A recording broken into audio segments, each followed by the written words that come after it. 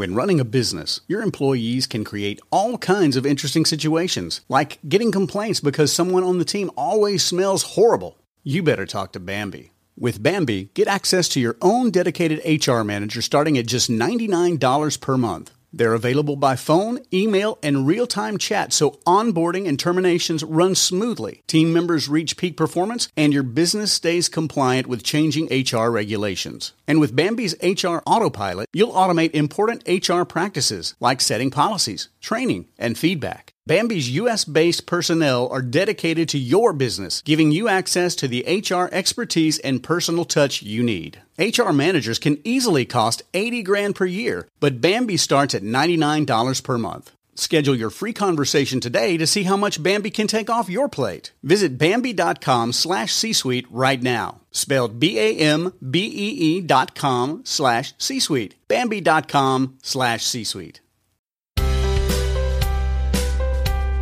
Hello, welcome to the Family Brain with your host, Megan Gibson. The well-being of one person in a family affects the whole family system. This is a supportive community to share research, resources, stories, tips, and life hacks to keep the family brain healthy. This is Megan Gibson, and on today's Family Brain episode, I'll be talking with Mandy Majors, founder of Next Talk. Next Talk is an organization that helps educate parents and open up conversation with educators, parents, teachers about what is the next conversation that you need to have with your kids around issues around sexuality and things that we maybe didn't need to talk about as early as we do now because of our digital accessibility to things. So I am super excited to talk to Mandy, and I love the sort of forward way that she talks about keeping an open channel between ourselves and our kids so that if kids have questions that come up, they feel comfortable coming to us about those.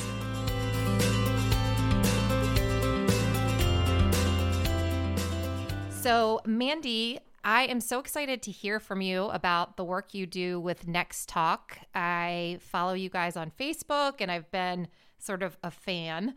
I am wondering if you could just talk a little bit about how you became interested in the work that Next Talk does, and just tell us a little bit about Next Talk. Yeah, well, Next Talk is a nonprofit organization, and we help parents, cyber parent in the digital world. But we have one solution that we have found that is the first line of defense to protecting our kids online. And that's really what we're kind of all about, and that is open communication. And I know that sounds so simple. And I know when I first found it, I'm like, well, of course I talk to my kids, right? But we're really talking about creating a culture in your home of communication and conversation where they can ask you anything at any time. I joke when I speak because I really have a dream for parents that they can be driving to soccer practice and somebody can say, what is anal sex? And nobody loses their mind. Like nobody has a wreck. Nobody, starts yelling. But that you have, in age appropriate terms for whatever your kids' ages are, you can have a simple conversation about it and a calm conversation. And so that's kind of what we're setting out to do. I got started on this journey 5 years ago. At that time, I had a fourth grade daughter, and she's my oldest, and she's getting ready to go into high school now. But at that time, she was in the fourth grade, and she did not have a phone. And my plan was, as I knew things were kind of changing in the parenting world because of cell phones and technology, I was kind of aware of it. And so in my mind, I thought, I'm just going to not give her a phone until probably high school, Right. I'm going to make her wait, and that's going to keep her safe from that online stuff that I don't want to have to deal with.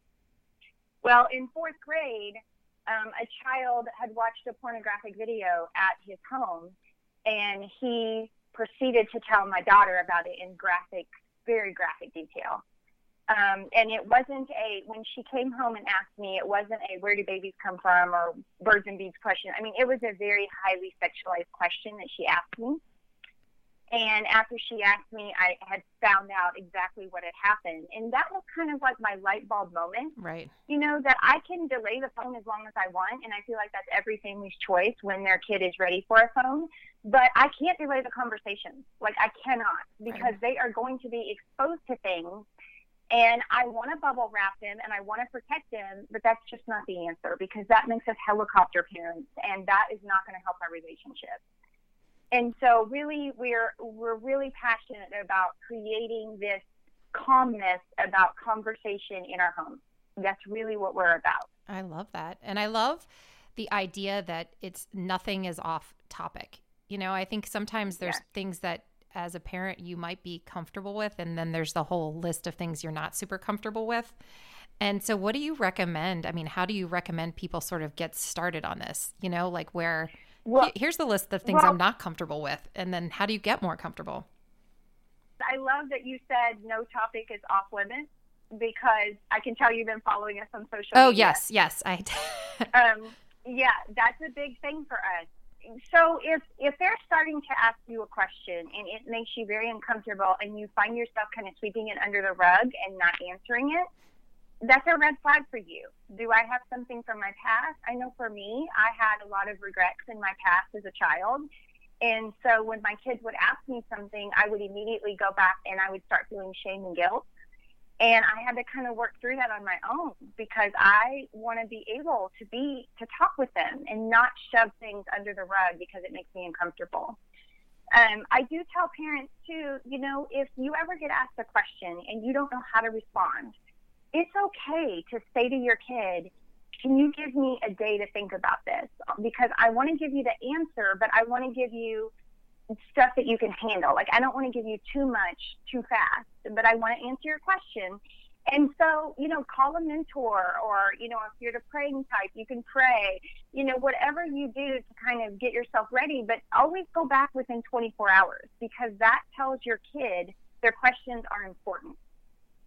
And so that's a really, really important thing.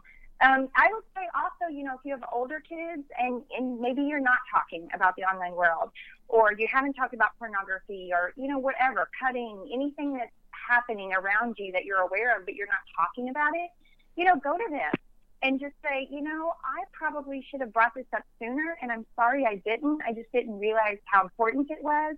You know, sometimes if we start with, like, I'm sorry I didn't do this, it kind of helps them open up a little bit. Are there any guidelines you have for developmental levels of what conversation makes sense at what time? So we have on our podcast, I have a 14-year-old and 11-year-old. So those are the ages of my kids. And I'm writing and speaking in real time. Like, I'm learning something new every day about what helps my kids talk to me more. We have people on our team. So my co-host on our radio show and our podcast is Kim Elrick, and she has the youngest kids on the team. Her kids are ages 4 to 8, I believe, or 9. And she talks from a much younger perspective. So she's always saying, when we talk about these issues on our radio show, I'll say, this is what I'm talking about with my, you know, daughter who's on social media. And she'll say, and this is what I'm talking about with my 4-year-old, because I know someday she will be on social media. And I want to instill this in her now at this basic level. And so she really talks about that. And then we also have Holly Bristol and Kim Nichols. They have high school and college kids. So they speak from an older perspective. Oh. So we do have that represented on our team, and we do speak into the different ages. Our new video series will also have some of that too. We have a new video series coming out in the fall. Wonderful.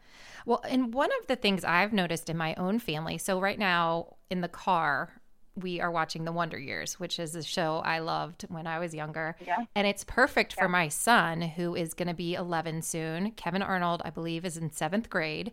And it's sweet. It talks about his crush on Winnie Cooper and, you know, but there's also some things that are a little, you know, more advanced, but fine for an almost 11-year-old. Well, my daughter is also in the car, and she is 6.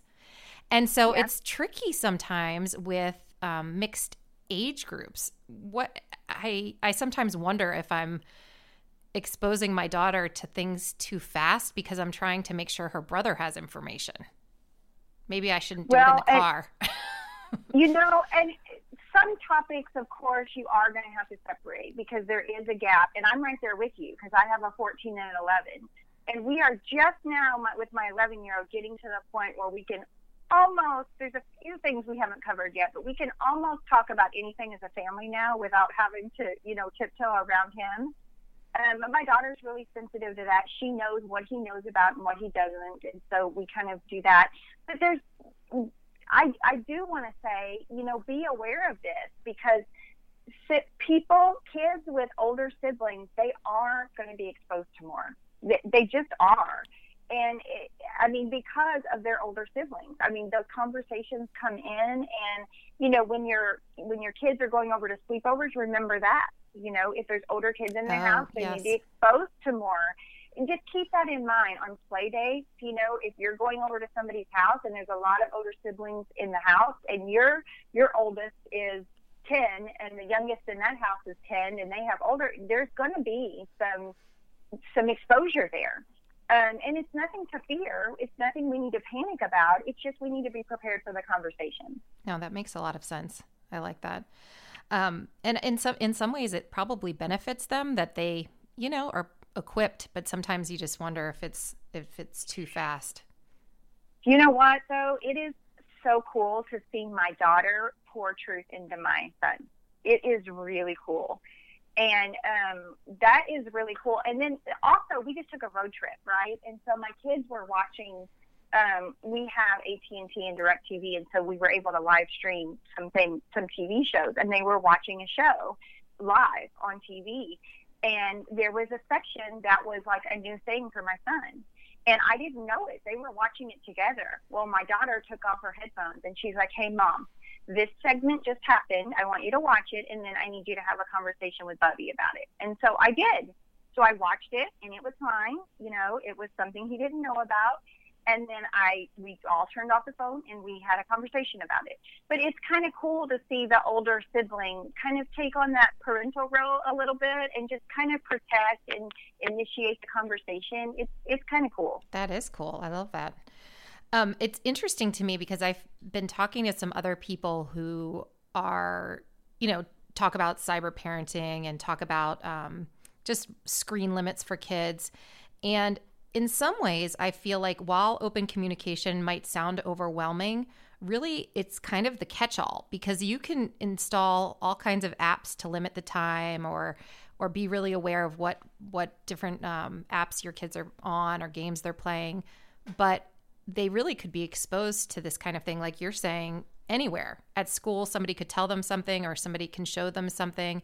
And the communication is really the bottom line. If you don't have the communication, you don't really have any supports in place. Absolutely. I get calls all the time. I have filters on my computer. I have all of this stuff. And then my kid went to the neighbor's house and saw pornography. And he didn't tell me because we didn't talk about it because I had the filter and I didn't think I needed to talk about it. And I get that story over and over again. And I'm not against filters at all. In my mind, it's a tool in your tool belt. Use it. Use all the filters. Use, whatever you want to do, tools, apps, technology. Use that to monitor your kids. But at the end of the day, it's the communication. That is what is going to save your kids from being exposed to stuff online or in the world or wherever that you're worried about. And the other thing is, restrictions fail. We see it in schools all the time. Schools have amazing protection, but sometimes things pop up at school. And so it's not always 100% effective. Right. And so the kids are quick to bypass sometimes the limits you put in place. They're so good at the technology, better than me. And so it's easy for them to just kind of be like, "Oh, that's cute, Mom. We're going to just go ahead and do this other thing." I'm so glad you said that because kids are always going to be one step ahead of us. They're digital natives and we are not. I feel like I'm constantly learning things, how to do it on my phone, but if I can't figure it out, I hand it to my daughter and she does it in 2 seconds. She's always going to be ahead of me. And so that is the other thing. And the key is to, I meet so many parents and they get overwhelmed because they feel like I have to learn every app. I have to keep up with everything. And I'm like, well, it is important to be on their online platforms. That is important. But at the end of the day, pour your time and energy into building this relationship with your kid, because that is what's going to save them, right. because when they see something or they hear something online, they're going to be like, this doesn't feel right. I need to go tell mom about this or dad about this. And then if you've set it up in your home where you're not going to yell at them, or, one thing I tell parents a lot, my daughter, she's on Instagram. She's seeing pornography on Instagram. When she showed me that pornography, the first thing I wanted to do was throw the phone out the window and say, that's it. We tried Instagram. We're not doing it anymore. But what does that tell her? That tells her, don't tell mom when I see something bad online. True. So instead, I set the phone down and I said, I'm so proud of you. You get more phone privileges now. Like, you're showing me things. So, like, instead of, and I know we're getting mad because they're seeing it, but we can't get mad at them. If right. They didn't do mad at the anything world wrong. Almost. Mad at the world Exactly. for showing. I think you're local to San Antonio, and there's like the big old billboard for the Brazilian butt lift. I'm like, really? And it's just, anywhere you go, we're going to be exposed to these things, even on billboards. Absolutely. I've heard, I've received calls of kids being exposed at church on the weekend. Kids are bringing their phones and showing it. Homeschool kids. So, this is a problem we are all facing together. And I think we need to realize that it's really about making that connection with our kids, learning our kids, figuring out when they like to talk, and it's going to be different for each of your children. You got to figure out when they like to talk, what helps them open up, and you got to get in there and, do that hard work. Get them talking. What would you say to someone who is feeling resistant to this? This is one of the things I've noticed about myself, just in talking to people about this topic.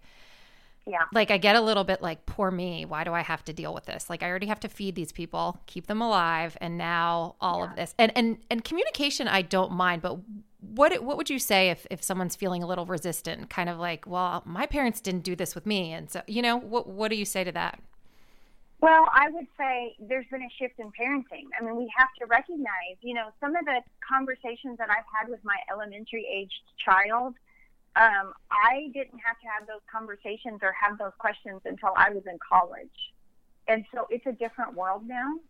And we can't, we're really the first generation of parents to deal with this. Because, I can't call my mom and say, Mom, what do you think of Snapchat? How should I handle this? Like, I can't do that. Right. She doesn't even know what that is, Well, and somebody was just telling me about Snapchat last night. There's so many things I didn't even know about. Something about, like, taking pictures so that you stay, like, current or something like that. Have you heard about this? Oh, yeah. I'm sure you have. Yes. It's a streak. It's a streak, and you get rewarded for it.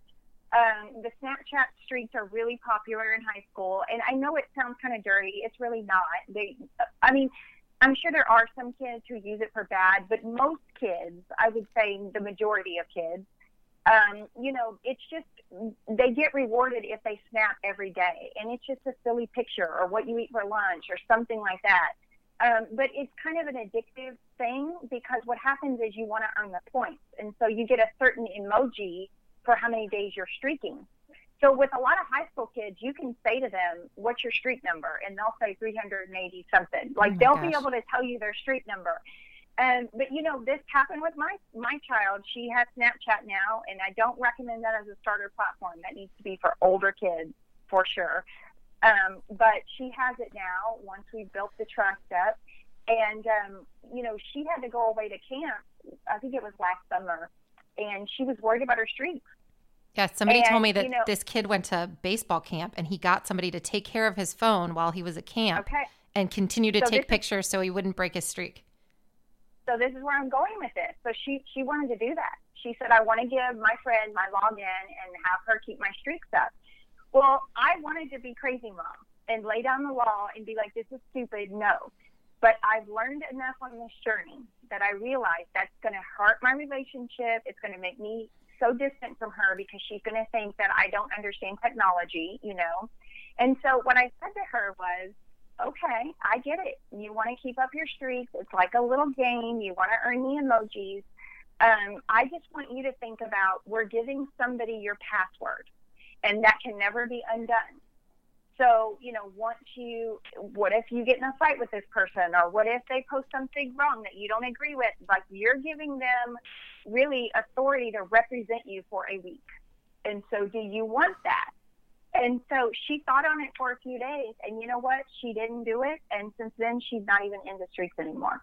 Like, it was a whole process we just talked through.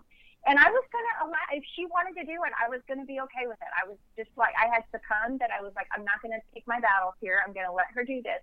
But just talking her through it and letting her see the bigger picture of like what I'm really doing here. I'm letting somebody represent me for a week just because I want an extra emoji and another notch on my streak, counter. And so sometimes they just need to see the bigger picture. I love that. And I love what you said about the relationship being the number one thing, and that's sort of it sounds like that's sort of your touch point. What is this going to do to my relationship? And I think I have a lot to learn on that, because sometimes I'm more of like the tough love, like, no, well, that's just dumb. So we don't do that here. Other people do other things, and this is what we do. And that's kind of, as I'm thinking about it, kind of a lazy approach. It's just kind of. And, yeah, there are some things that I will say, well, this is our family rule, and other people have other rules, and that's okay. Every family gets to decide. Like, I'll say stuff like that. And they do have to have boundaries, but I always am. I'm so glad you brought that point up. I always am thinking, what is this going to do to my relationship with my kid?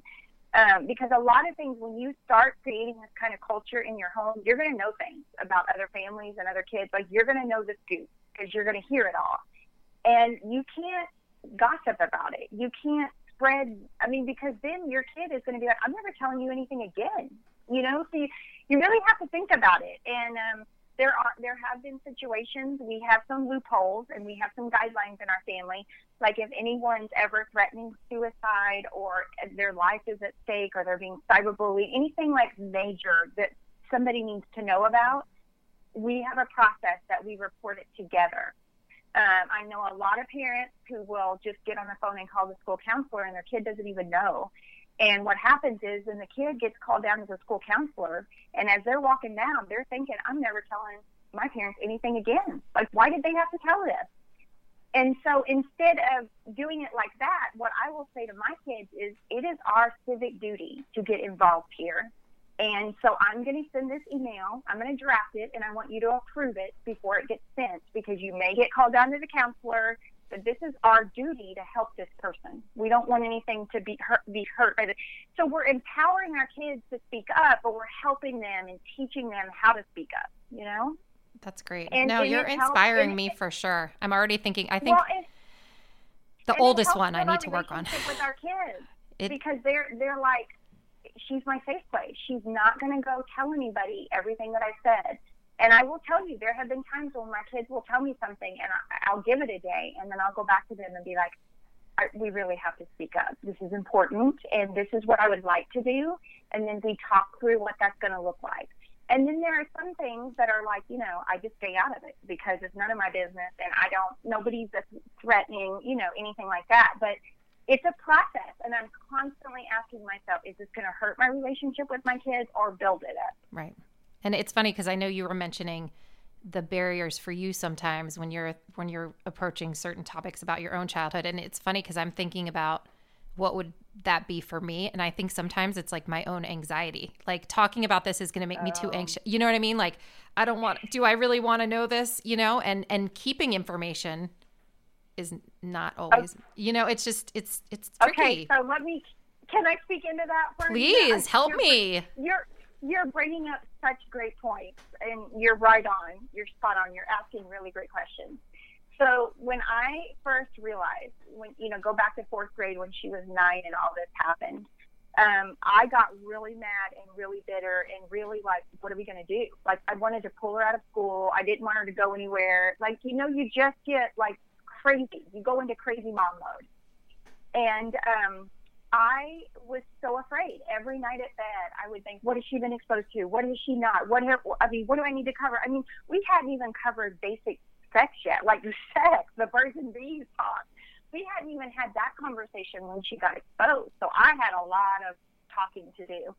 I can tell you now, at the end of all this, well, I'm in the middle of it, but 5 years into it, I really dug in with her and kind of made up for lost time in building our relationship. And now I go to bed and I have no fear what she's going to see online. I have no fear what she's going to hear from friends.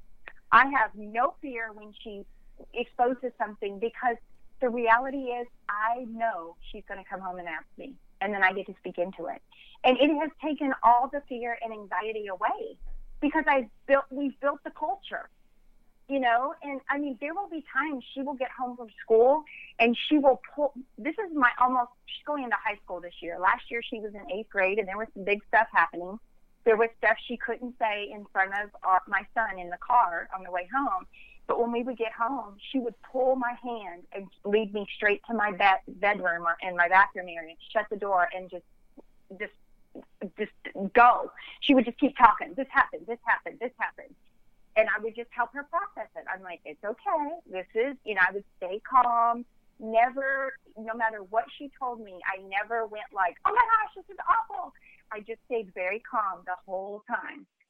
Now, there were some nights that I would tuck her into bed and then I would cry to my husband. Like, oh my gosh, why are we dealing with this? But the fear and the anxiety of what she's going to be exposed to is gone, because I know we're going to be able to speak into it. I know she's going to come home and ask me. And that's so, very encouraging really that you can make up for some lost time. It makes sense that, you just maybe have a little catching up to do, but that there's time. There's always time to repair the relationship. And you know what? Dig in there, because one of the first things I did with her when I realized, oh my gosh, we aren't really talking. I have not even covered birds and bees with her. Like, I haven't done anything. And now she's asking me these big questions. One night I crawled in bed with her and all I said was, can you tell me what can I do better as a mom? Like, how can I be better? That's all I asked. And it hurt so much what she said to me, but I think I needed to hear it. She said, Mom, you're not a good listener. You're not a good listener. And in my mind, I was getting defensive. Like, do you know how much I juggle? But she was telling me I wasn't a good listener, so I was trying to listen. And I said, give me an example. And she said, when you're at the kitchen island and you're unloading the dishwasher and you're making dinner and you're checking your phone and I'm trying to tell you a story and you're nodding your head and you're saying, yeah, like you're listening. But then when we get done, you'll ask me a question. And I just told you the answer to that if you had listened to my story. And she says, that happens to me all the time. Like, you're nodding, yes. And it like hit me. I was like, oh my gosh, I'm the one shutting down the communication in my family. And I didn't even realize I was doing it. And so I made a deal with her that night. I said, listen, can you start giving me a report card? I'm going to come back every 3 to 4 weeks, crawl in bed with you, and I want you to tell me how I'm doing on this, because I got to get this right. Like, you're important to me. Your stories are important to me. Like, I want to hear you. I'm just busy, and I got to do a better job of managing it all. And so we did that. And that really helped me start building the relationship with her, because it showed her, okay, Mom didn't get this right, but it's important and she wants to get it right. And it just kind of set us on this new path. And I feel like that really was an entryway into helping, build this type of culture in our home. I'm totally going to copy you. I'm doing that maybe tonight Do or it, tomorrow. And you know what? Be prepared. Be prepared for gut-wrenching stuff. My son is pretty direct, so yes, I will be prepared. Actually, that makes me wonder. I was listening to you talk about your daughter. Have you noticed any differences in your own experience or in the people you talk with about sort of creating open lines of communication with boys versus girls? Yeah. So we actually have a radio show coming up tomorrow about the difference between raising girls and raising boys. So that's interesting that you say that. Yes. And I will tell you, boys tend to, sometimes it comes out in anger more. And I don't want to be stereotypical, but generally that sometimes happens. And, they're having trouble maybe processing their feelings. One thing that with my boy, I started with this culture with him. He was in first grade. And so I can tell a world of difference with him. I mean, he tells me everything. And his time is right when he jumps in the car, right after school, It's just he and I, because we haven't picked up sister yet. And so he just goes a mile a minute about everything. Like, before we're out of the school parking lot, I will know who has said the F word, who has said this, like any new words every day. And so that's kind of cool. But I started it really early with him. And the other thing is, I found with my boy, he's a sports guy. And so sometimes when I feel like maybe something's bothering him and he's not telling me, I'll say, let's go play some b-ball. You want to go play some b-ball? Or let's go play football in the front yard. Just that connection and pouring time in. Sometimes we sit and play video games together. We do that as well. Like, I've learned to play video games. Just that connection time, sometimes they just feel closer to us. And then, later on that night or something, sometimes at bedtime, he'll say, after we say bedtime prayers as a family, and sometimes he'll say to me, Mom, can we have talk time tonight? Like, I need you to crawl in bed and let's have talk time. And, some nights I'm exhausted. I'll just be quite honest. And every fiber of my being wants to say no. But when he asks me, I say yes, because it's not every night, And if you have younger kids and they want that every night, I say schedule it on your calendar, because you can't do it every night. And you need to have some alone time with your spouse as well. That's important. So set aside a night. We did that when our kids were younger. It was Monday, Wednesday night, and we would alternate. So Monday night, I would be with my daughter. Wednesday night, I would be my son, and then my husband would flip-flop as well. So, but just kind of, boys are different. And the other thing, just personalities are different. You got to figure out when they like to talk, what makes them open up. And it's a trial and error process. But once you find something that works, then that's gold, and then remember that. This is our talk time. Last year, I was so worried about, my schedule was really crazy last year, and I was so worried about when I was going to have individual talk time with my kids, because my daughter now likes to stay up late. She's not allowed to have her phone in her bedroom, but after bedtime prayers, she normally stays up and reads in her room or listens to music through an alarm clock. We don't allow her to have her phone in her room. But she'll stay up late, and I can't stay up late like that anymore. I'm too old, So I was really panicked about, I was really panicked about, when am I going to get talk time with her? Like, this is important. I need to. And it was just so weird. I just prayed about it, and I was like, Lord, I just need time, like 15 minutes with each kid at some point during the day.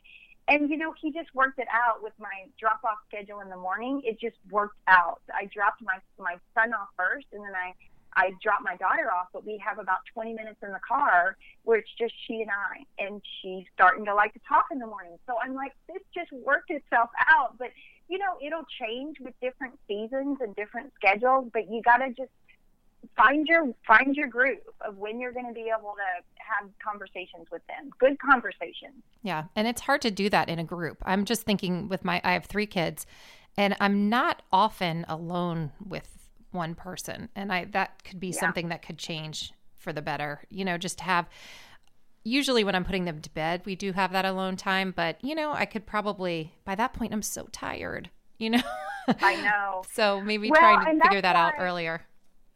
Or maybe it's breakfast. Maybe you have one kid that gets up really early. My son is like that. So I made it a point during the school year, I would get up with him early, and it was just he and I, and we would make breakfast. And it turned into great talk time. Now, he's a screen guy. He loves games. And one of the things that he had gotten into the habit of doing was getting up and checking his video games first thing before he woke me up.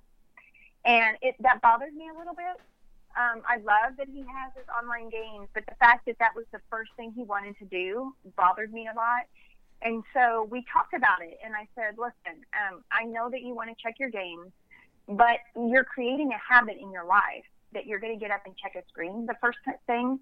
And I said, when you become a dad and you have a family of your own, you're going to want to go kiss your kids first thing. You're not going to want to check your phone first thing. And so do you see how it's important that we create a healthy habit now, so you don't get into this just checking the screen first thing? So we cut that out. We cut out no screen first thing in the morning. And I cut it out for myself, which is hard sometimes, because sometimes I'll hear my phone dinging and I'll think, I want to look at it. But it's just, we're working towards this all as a family to make sure that we're investing in people more than we're investing in screens, Yes. No, I love that.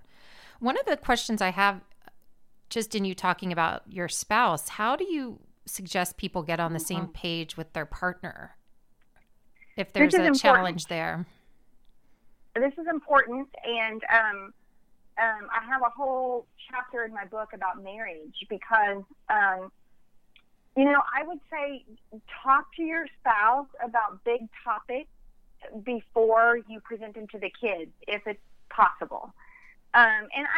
Big topics like how you're going to handle the transgender question, how you're going to handle sexuality, all these things I cover in my book on how we handle it. Sleepovers is a big one, because sometimes one parent will be like, yes, any sleepover's fine, and the other one may say, no sleepovers, because they've had a bad experience at a sleepover as a kid, so you need to kind of talk through this.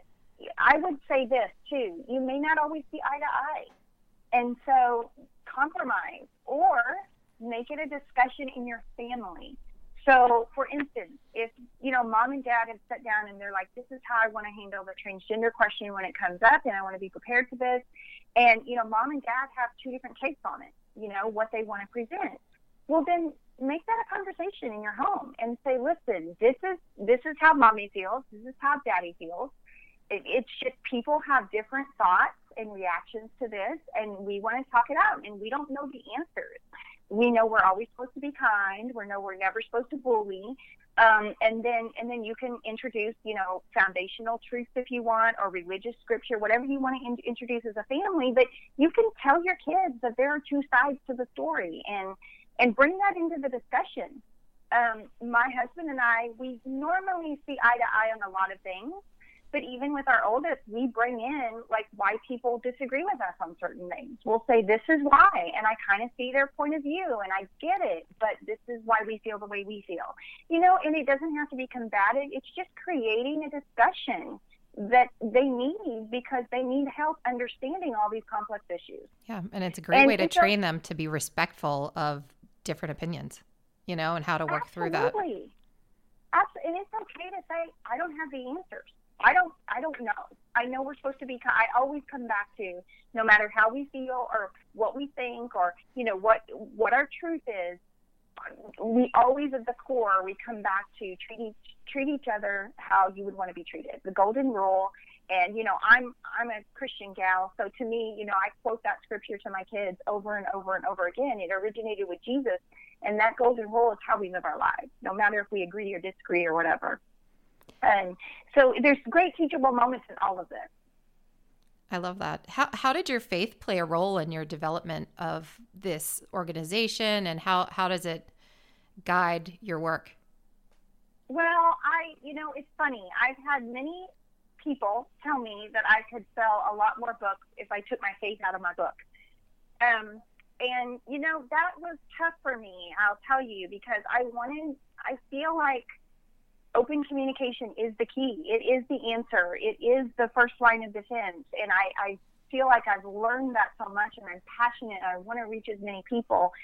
But, writing the book, my faith is ingrained in who I am, and it's ingrained in the conversations that we have. And so to leave that out would not have been real or authentic. And I felt like I really needed to be real, exactly how these conversations go down in my house.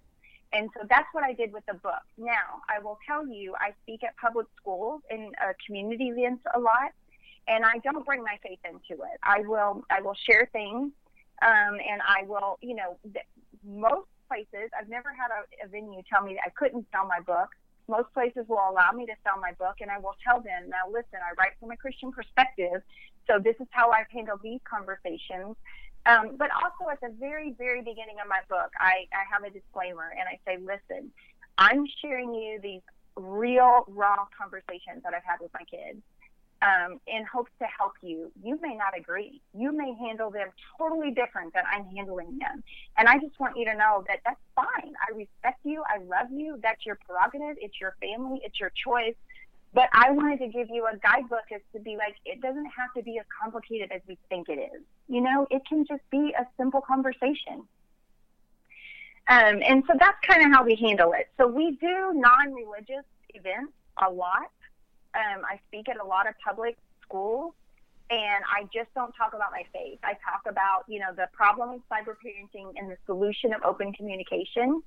Now, as far as my faith, I talk a lot about talking on the go, and it's a practical approach. And you talk in the car, at bedtime, when you're getting up, and when you're going to bed. Those are the 4 key areas that I have found to be most effective in creating talk time. And that came out of Deuteronomy 6, 6, and 7. So that came out right out of Scripture. I found that, and I had read that verse a million times. And one day it dawned on me when God was like, you need to be talking to them more. I just felt like I wasn't communicating real life stuff with them. And when I read that verse, it actually says talk to your children about these commands I'm giving you. And that's where the word talk came from for Next Talk and for my book and everything. So it kind of originates there, Deuteronomy 6, 6, and 7. I love that you stayed true to yourself despite the pressure, because that's basically what you're saying is key to this relationship, is keeping open communication. And if you're sort of not doing that with your own beliefs, that would probably not. I mean, people feel that, your kids would feel it. It would just not be healthy, I wouldn't think. But I can also see the temptation for, to switch it up. There was a lot of fear in the beginning about putting it out there, putting the true, these are the conversations we're having. In my sexuality and transgender chapters, I actually have a Q&A, and it's questions that my kids have asked me and responses I've given them. And that was tough, because it is some real tough questions that I've been asked. And we actually sat down as a family, and I said to them, some people aren't going to agree with what we say, and some people may be mean about it. And that means some people may be mean at school about it. And so are we okay as a family putting this out there? And so it really was a family decision to say, yes, we can share these stories, and yes, we're gonna be true to ourselves.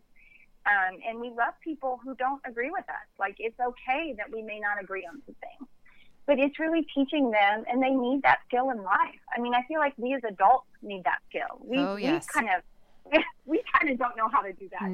No, we don't. And it's funny because then we just avoid those conversations, and that's how we end up more polarized, right? You stay in your bubble, you just kind of keep with the people who agree with you. And I feel yes, and I feel like that's what's happening too. We're polarized, we're debating, we're staying in our bubble, just like what you said.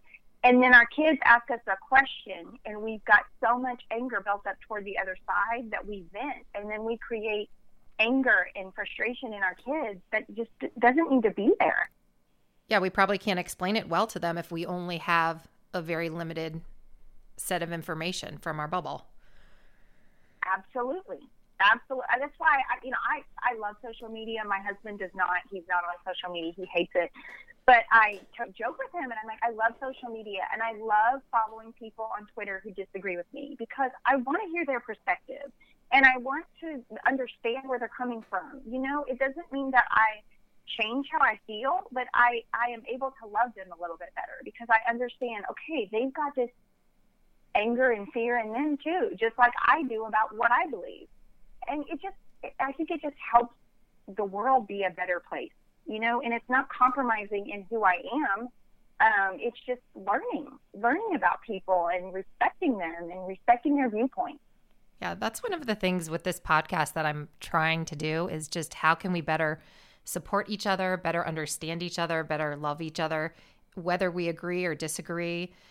It's just how can we still show love and respect? Amen. We need more of that. There's so much mom shaming. Even at the youngest of ages, about breastfeeding and bottle feeding. Everything is so polarized. And now you enter cell phones, and people are constantly judging when your kids are getting a cell phone and when they're getting certain apps. And we just all need to realize we're all trying to figure this out. Let's help each other, not tear each other down. I'm with you. I'm with you in that mission for sure. One of the things that I'm glad, one of the things that I love about your organization too is, and it sort of goes back to what you're talking about with working together, is that you help people set up groups. Can you talk a little bit about that and about the power that you have seen in the numbers? Yes. So that has been a cool thing. So we started actually once this whole thing happened with my daughter in 4th grade, I started a small group at my church. It was 20 women. It was a summer class. Like, I literally was going to share our story, and I thought, they're going to tell me I'm crazy. Like, you know, what happened was that expanded tremendously. It went from 20 to 200 women in 3 semesters. It just blew up. And I was getting calls from people from different states, like, my kid saw pornography at a sleepover. He's 6. I mean, all these calls started coming into me. And I realized, you know, I'm not the only one struggling. And I found strength, you know, when I was at my lowest of lows and I didn't realize how to do this thing. I had several mom friends here in town that kind of helped me. And one of them had kids who were older, really poured into me. And so I realized, you know, there's a lot to be learned from each other. There's a lot to be learned from community. And even in our core Next Talk volunteer team, we have 7 families. We don't always do it the same way.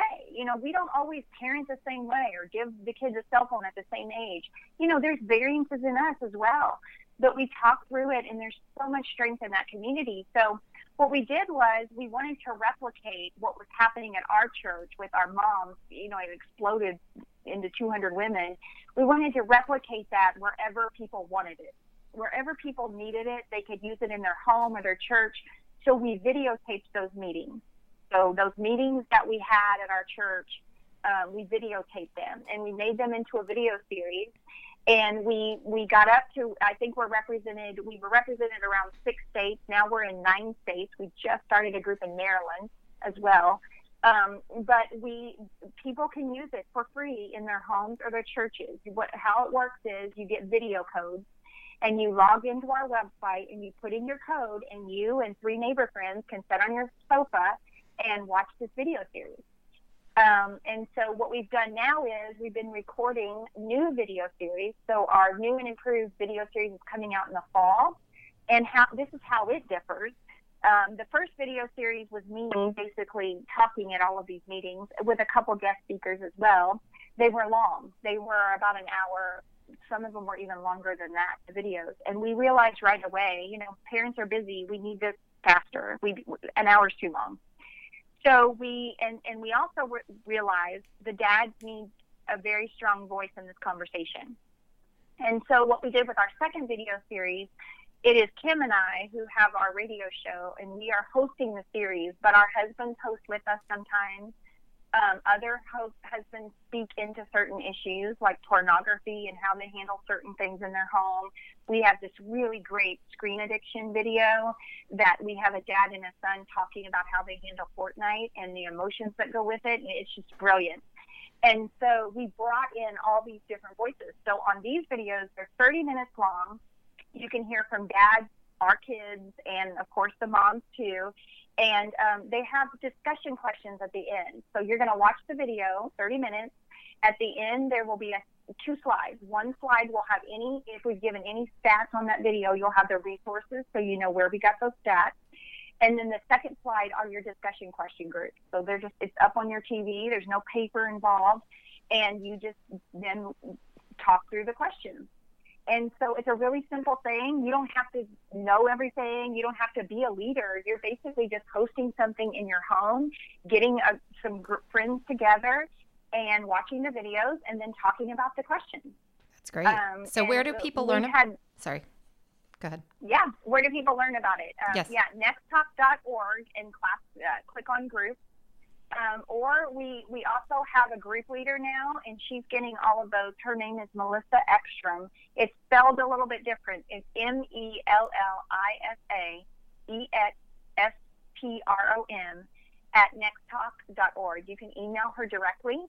But if it's easier, and it probably is, just go to the website, click on groups, fill out that form. That goes to Melissa, and she'll be in touch with you. Perfect. We'll make sure we put a list of the resources that you have available in the show notes as well, and a link for your book. What's the name of your book? The name of my book is Talk, and it is on Amazon. If you go to Amazon, you can type in Talk Mandy Majors, and it will pop up. And it is really my journey. Part 1 is kind of our story and what happened, and you know the emotions that went along with it. Part 2 is recognizing that we didn't have open communication in our family and how I needed to achieve it and kind of the steps that I took to achieve it. And then part 3 is my favorite part of the book because I wish I would have had it when I was going through this. It's a topics list. So if your kid comes home and says, you know, what is sex? And you're like, oh my gosh, there's a chapter on sex. You go straight to that chapter that night. You read it. You get ready. The next day you can tackle it at breakfast. And so it's a topics list. And I cover anything from screen addiction to, I said sexuality, transgender, dating, love, friends, conflict resolution, modesty, all of those things, lust, and that's a big one for boys, pornography. And so it's a topics list, and then you can go there when you have a question. That's great. Well, I'm excited to check that resource out because I'm very encouraged by all the work you're doing, and just kind of, I feel like often as a parent, you want to do better. You want to sort of open these lines of communication, but it's sometimes hard to know how to start. So I appreciate the tools and sort of just getting started. Well, and let me speak to any parents out there that are listening, and you may be like, oh my gosh, we're not really talking. Listen, don't beat yourself up. I mean, I was there. I get it. And you can take a minute to be like, oh my gosh, I should have done better. But don't get stuck there. You know, just move forward. Put all your time and energy into creating this relationship. That's where it's going to pay off for you. That's where you're going to lose the fear about what they're going to be exposed to, because they're going to come home and ask you. You know, so don't get stuck in the, oh my gosh, I really messed this up. And also, don't swing the pendulum so far to the other side where you become a helicopter mom and you're, you know, worried about every text they send or they got to have some breathing room. Yes. No, I think you're very good at being encouraging, and I feel like this was a good pep talk for me. I'm kind of excited to do this. I don't feel, good. I love the way that you talk about it. It doesn't feel like, oh, parents, you're messing up again. You know, it just feels like, hey, here's an opportunity to be better. I'm telling you, the first couple times that I had some big conversations with my kids, I went to bed and I felt so empowered. I was looking at my husband like, oh my gosh, we can do this. Like, this is making a difference. And it's just so empowering because you're like, why didn't I see this before? You know, I don't know why I missed it. I don't know why. But once I realized I was missing it and I was pouring into it, and then I saw this conversation just blossom, and they were able to say what they felt about certain things. Even the other day, my daughter and I were reading scripture together, and there was a verse she didn't like. She was like, this really bothers me. And I was like, okay, let's talk about it. And we did, and we went to different contexts to read it in different ways so we can make sure we were understanding it. But just she knows I'm not going to get mad at her for feeling differently than me or questioning something that I believe in.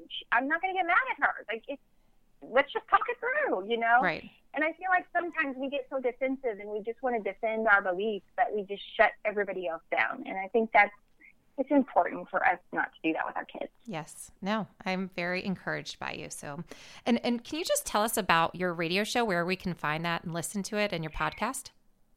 Yes. So if you are in San Antonio, we are on every Saturday at 2 o'clock on AM 630. So you can listen to it there live when it airs. If you missed it or that's not a good time for you, it's on there. Every show gets made into a podcast. So on iTunes, Stitcher, Google Play, Omni, and there's another platform that is I can't think of right now. You can go to any of those and type in Next Talk, and it's 2 T's. So it's like Next Talk. Are you ready for the next talk? Search there, and it'll pull up all of our list of shows. I think we're on our 70th show, I think. Wow. And you can have all the resources there. Yep. Awesome. Oh, I'm so excited to listen. I want to watch the video about the Fortnite. We that's an issue in my house, and I haven't been dealing with it very gracefully. So I'm going to try and get that video. Well, my son loves it. Yes. Loves Fortnite. Yes. And it has been a struggle. I will tell you, it's been a struggle this summer. He had more free time on his hands. And so it's a balance. We did a thing in our house this summer. I said, listen, we got to make a deal. Like, I'm going to let you play, but I can't have you getting up and playing right away, because I just feel like it's the worst thing right in the first morning. So we either take a walk or do Bible study Monday through Friday. That's our morning routine. And then on Saturday, Sunday, he gets to get up and play first thing just for a little bit. Right. So we talked it through. I didn't like lay down the law. I was like, I'm doing this because I don't want you to get addicted, and I don't want this to become an issue in your life, but I want you to enjoy it. And so, it's just a process. It helps kids also.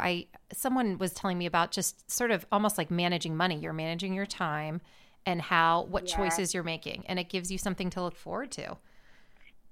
You know what? When I was doing research in my book, for my book on the screen addiction thing, I read a story about a kid who his mom had always regulated his time on the gaming system, which I think is great as young kids. But as they get older, it really needs to be about them making the decision and you leading them into those conversations so they make the right decision.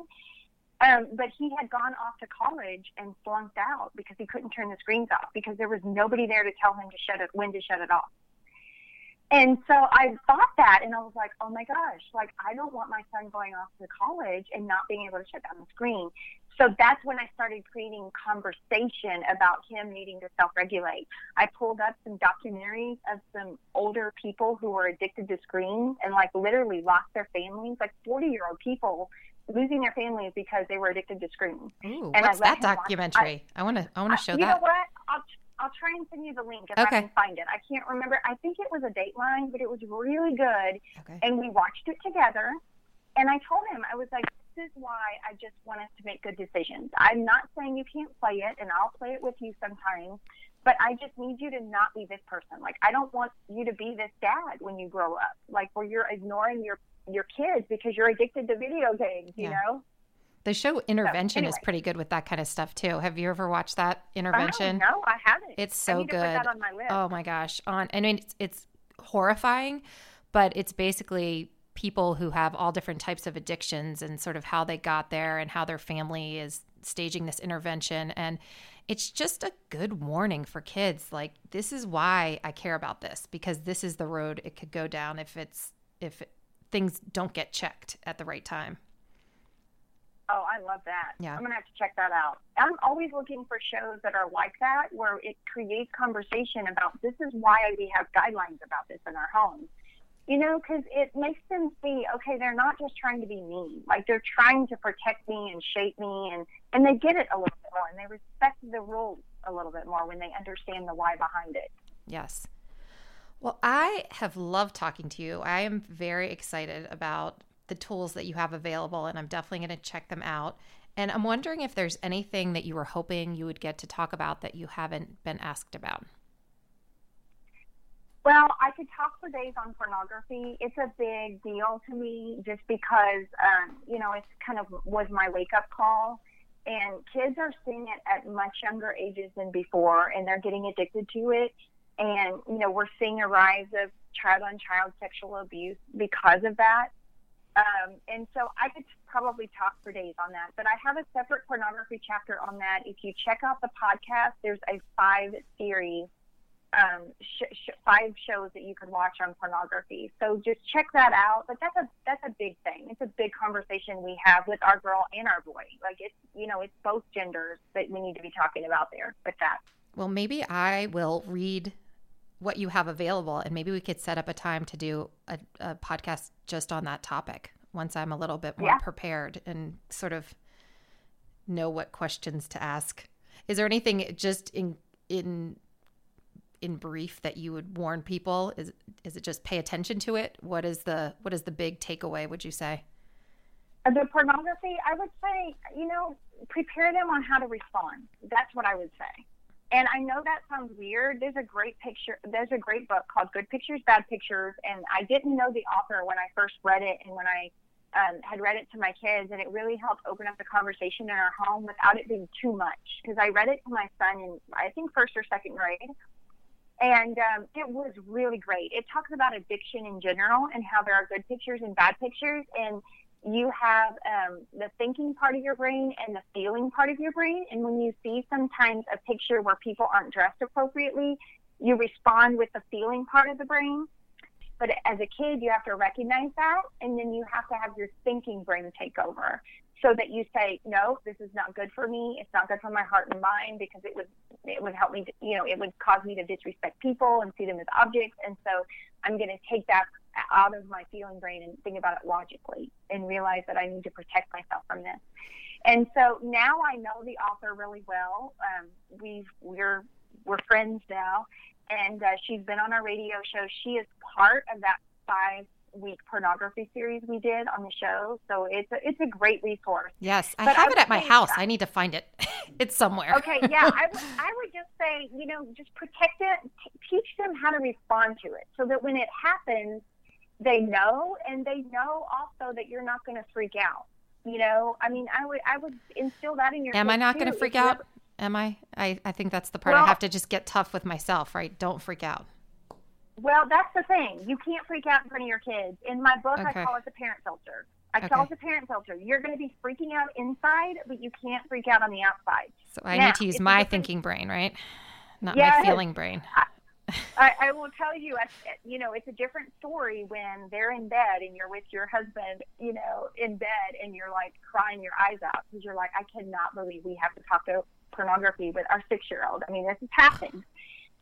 But this is the world we live in. And I say, again, use all of that fear and worry and anxiety and use that energy to build a relationship with your kid. And then they're going to talk to you when it happens. Okay. They're going to tell you. Yeah.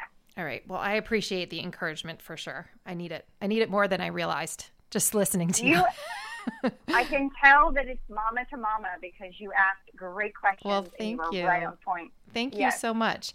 So the last question I usually ask people at the end of the episode is just when we talk about the family brain, we talk about, caring for ourselves and caring for the other people in our family. And I'm curious what you do for your own self-care just to keep your brain and self healthy.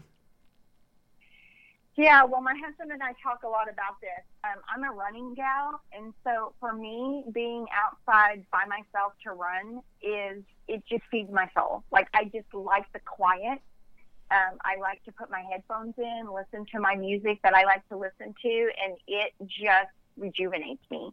And it's funny because I know when I haven't had that, and we've been on vacation, and summer has been kind of crazy, with the schedule, and I haven't had it as much, and I've found myself being less patient with my kids, and, crazy mom comes out a little bit more when I get, yell over something stupid or whatever, spilled milk, whatever, and I can just tell them that.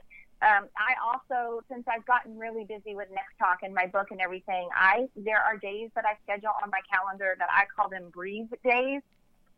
And oftentimes it is, I'm just at home and I am working from the computer, but it's shut off from the world. Like, I don't take calls that day. I don't schedule calls. I don't go out. I don't have lunch meetings. Like, there are just certain days that I just need to be by myself.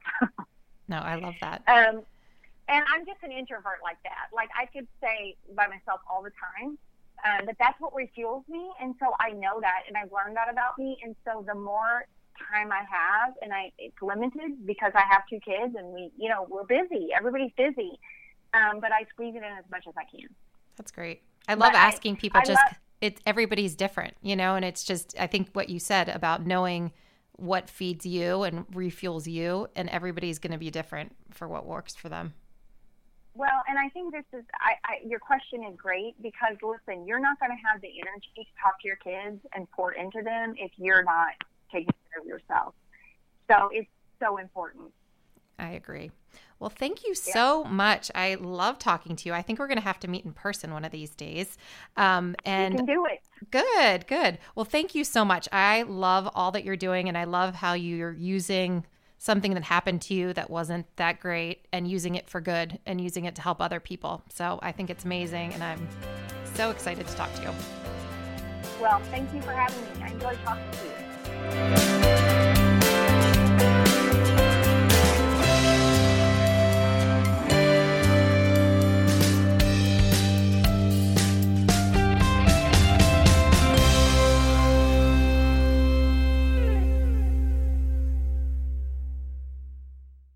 This podcast is a part of the C-Suite Radio Network.